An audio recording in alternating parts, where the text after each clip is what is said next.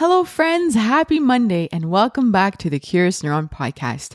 If you are new here, we have a lot of new subscribers. Thank you for joining me. My name is Cindy Havington and I'm the host.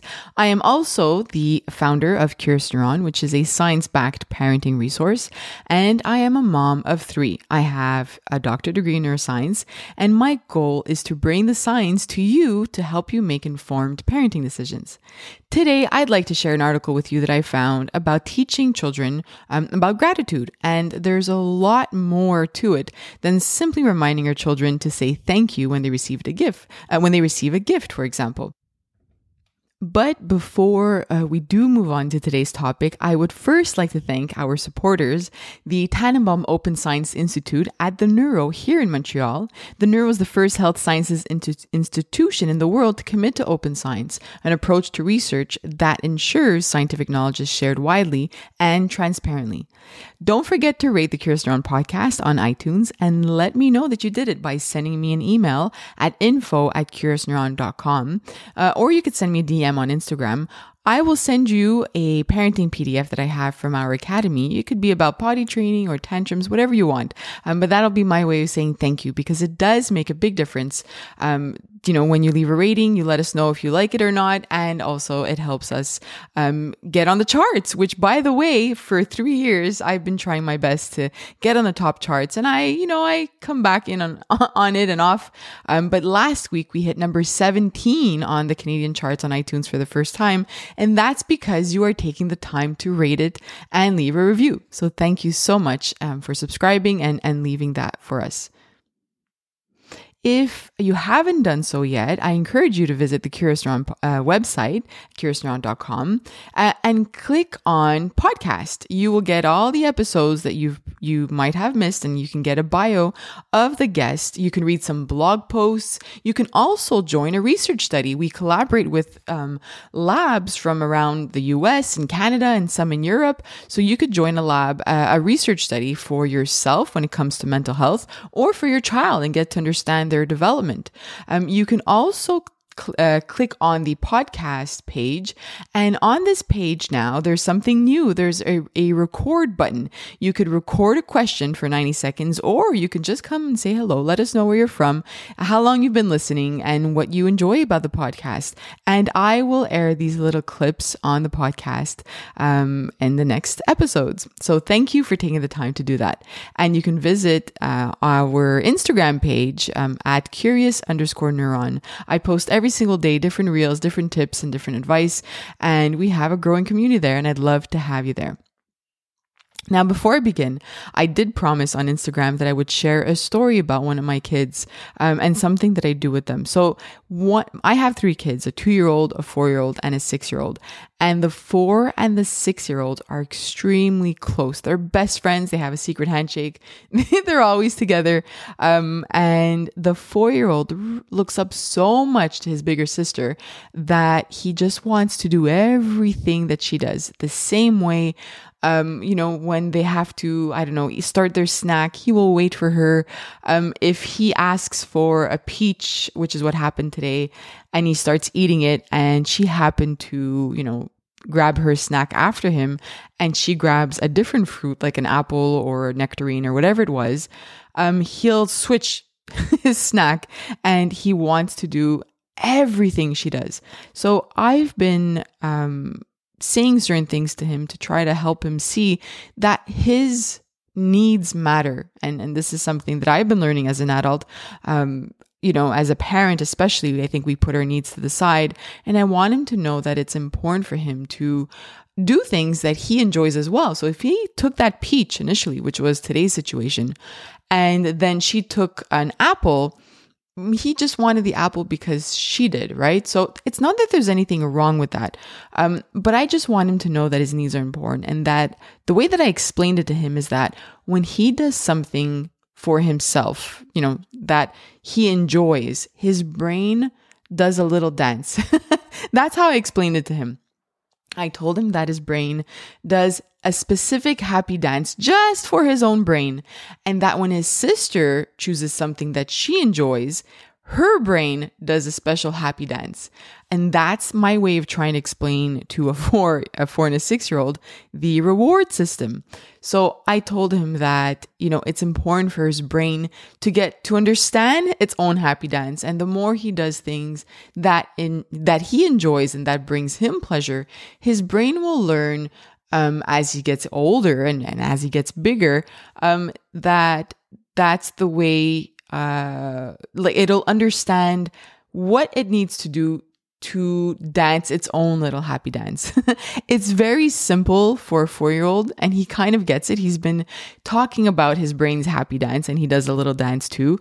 And that's my way of just really trying to get him to do things that are important to him. It's not a big deal. It's not a big problem, but I just really want him to remember that his needs are important and that he should be doing things that he enjoys, that he should also be doing things that he enjoys as well.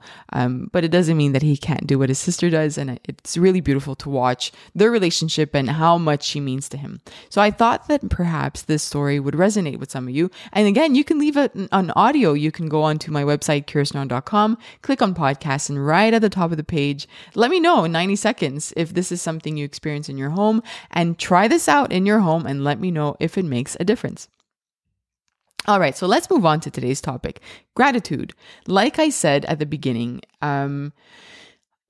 we might think that by repeating to our children that they have to say thank you after they receive a gift, for example, that by repeating it, then they'll start saying it and they'll be grateful when they receive a gift from somebody or like an unexpected surprise from a family member.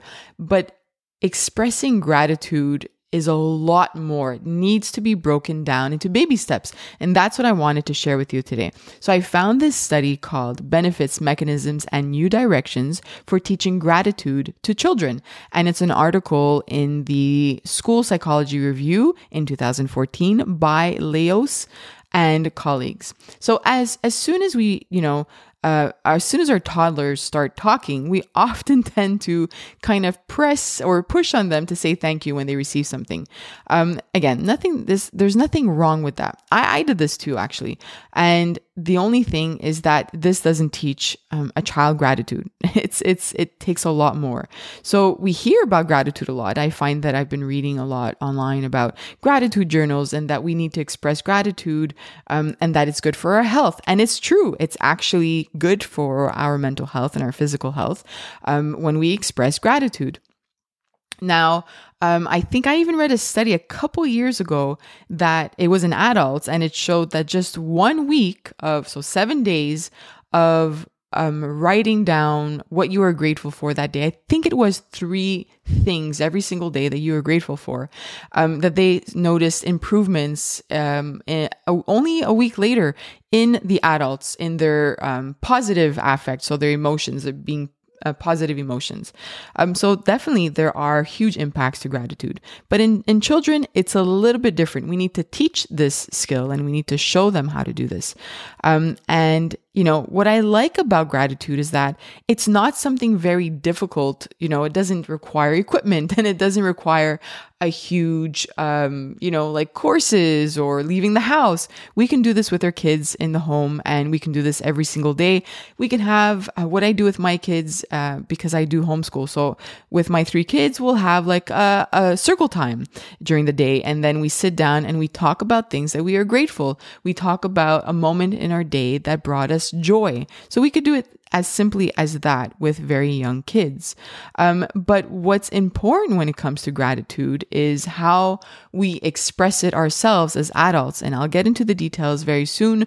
I just want to talk about some other parts of the study first.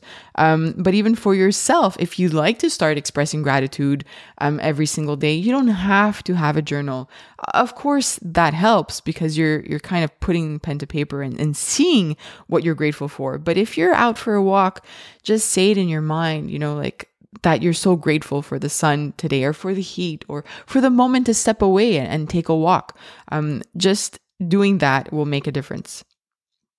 Now, when we teach our children gratitude, we need to keep in mind their developmental readiness, right? The stage of their development.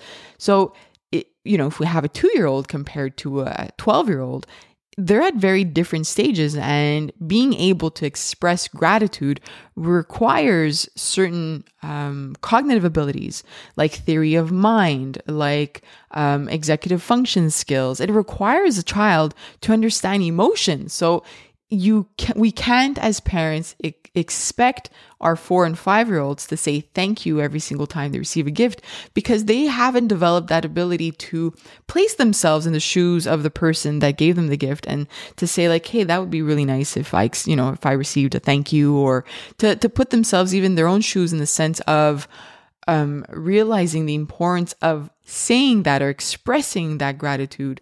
They are not there yet developmentally. However, it doesn't mean that we can't start teaching them these skills when they're 2 or 3 years old. We can start creating an environment where we're modeling it a lot, so that this way, when they're older and their cognitive skills are at the abilities where or have the certain cognitive abilities that they need to express gratitude, then we will have modeled it as parents for so long, and now they'll have the right cognitive abilities, and then everything comes together. By the way, if you'd like to learn more about theory of mind, you can go back to episode 46 of the Curious Neuron podcast, and that is my episode with a researcher from Ontario named Dr. Mark Saba, and he researches or he studies theory of mind, and he gives us tons of ideas on play ideas and activities that we can do with our kids, and gives you a good understanding of what that is and how we can start not training that, but practicing that within our home. Just to emphasize the point of a child's age a little bit more before we get into the tips, there was a study written by Park and Peterson in 2006, and they looked at children between the ages of 3 and 9. And it was only around age 7 that children were able to not just express gratitude better, but we're able to see impacts of expressing gratitude and learning about gratitude, impacts on their happiness. So I think this really brings home the point that, we don't want to go full force right into like a young child and really push gratitude on them. It's creating that environment really that's going to help them. And if there are products or companies or people that are trying to tell you that a child under 7 could really develop this skill, you have to keep in mind that studies have shown that before age 7, they're going to start understanding certain concepts that we break down for them, but the benefits of it really starts around that age. Now, to help us remember what we need to do to break it down into smaller tasks, because according to studies, this is what helps younger kids. So when we are looking at kids 7 and under, we have to break it down into these small bite-sized activities to try to model the bigger concept of gratitude. Now, you can think about it this way. So first, children need to work on grateful thinking. And that's what I mentioned before about like when you're going out for a walk and you say to yourself, wow, I'm so grateful for the sun right now, or I'm grateful for this moment, away and taking a breath from my day or whatever it is. So first, we need to train or model grateful thinking with them. And that means that when you are, for example, in the car and you're leaving the park or you're leaving Grandma and Grandpa's house, you can say out loud, wow, I'm really grateful for the meal that we had at Grandma and Grandpa's house. Or you can say, I'm really grateful for that little boy or girl that was playing with you at the park. It made it so fun. Little simple things like that will help your child understand that there are moments during our day that we can express gratitude. So we can continue doing that. And we don't have to do it, 10 times a day. We could do it 2-3 times a week where we are mindful of expressing gratitude in front of our child. So really that kind of starts to embed in them that we could start thinking about moments that are grateful for us. And then the next steps are sort of feeling gratitude. And then after that, it'll be expressing gratitude. And expressing gratitude could be drawing something for somebody to say thank you for them, to say thank you to them. If a neighbor, brings you, I don't know, some cookies, you could first express it. So the way that this article breaks it down actually is first noticing the good deeds of others. So these are the 3 steps that you can start practicing right now. If you have your Curious Neuron notebook that I always talk about, take it out and write these 3 steps down that you can start practicing this week. So the first one is noticing the good deeds of others. So for the example that I just mentioned before, if a neighbor comes and brings you cookies, first of all, that's an awesome neighbor. But if they do, after you shut the door, you can say to your child, wow, this was really nice of them to bring us cookies. I'm so grateful that they did that. So noticing the good deed is the first step. The second step is noticing when things are going well in their environment. So it's not just about the good deeds, but just noticing when things are going smoothly. And this could be with your child as well. Hey, I'm really grateful that you cooperated today and you went into the car seat and you helped me out. Or I'm really grateful that you left Grandma and Grandpa's house today. And I know that you get frustrated sometimes, but today you really cooperated. And again, it doesn't have to only be about them. It could be about other things as well. Just noticing that it's a beautiful day or that bath time went really well. And then creating gratitude time within your family is very helpful as well. Taking the moment to sit down at dinner and maybe express, whatever. It doesn't even have to be at dinner, but taking a moment in your day. It could be at dinner time. It could be during bath time. It could be at bedtime. I know some parents that do this at bedtime where they take a moment to express gratitude with their children. And it's such a beautiful little ritual to have with our kids and show them that we are expressing our gratitude towards our day and teaching them to do the same. There was a different study by Husang and colleagues that goes into a little bit more detail. So they have the same first step, which is noticing or recognizing what you're grateful for, but now they break it down into 4 different steps. So perhaps this will be another way that you can implement it within your home. Their 4 steps are noticing, feeling, thinking, and doing. Noticing is what we said before, recognizing what you're grateful for. Feeling is what are the emotions you experience because of the things that have been given to you? So going back to that example of somebody dropping off or a neighbor dropping off cookies at your house, noticing would be the first step. And the second one, after you close the door and you express how grateful you are, is saying, wow, it makes me feel so happy that they did this for us, that they brought us some cookies. Then the third part would be thinking. Think about why you have been given those things. So you would model this to your child and say, now that I think about it, last week I don't know, helped them bring their groceries inside their house. Maybe that's their way of thanking me.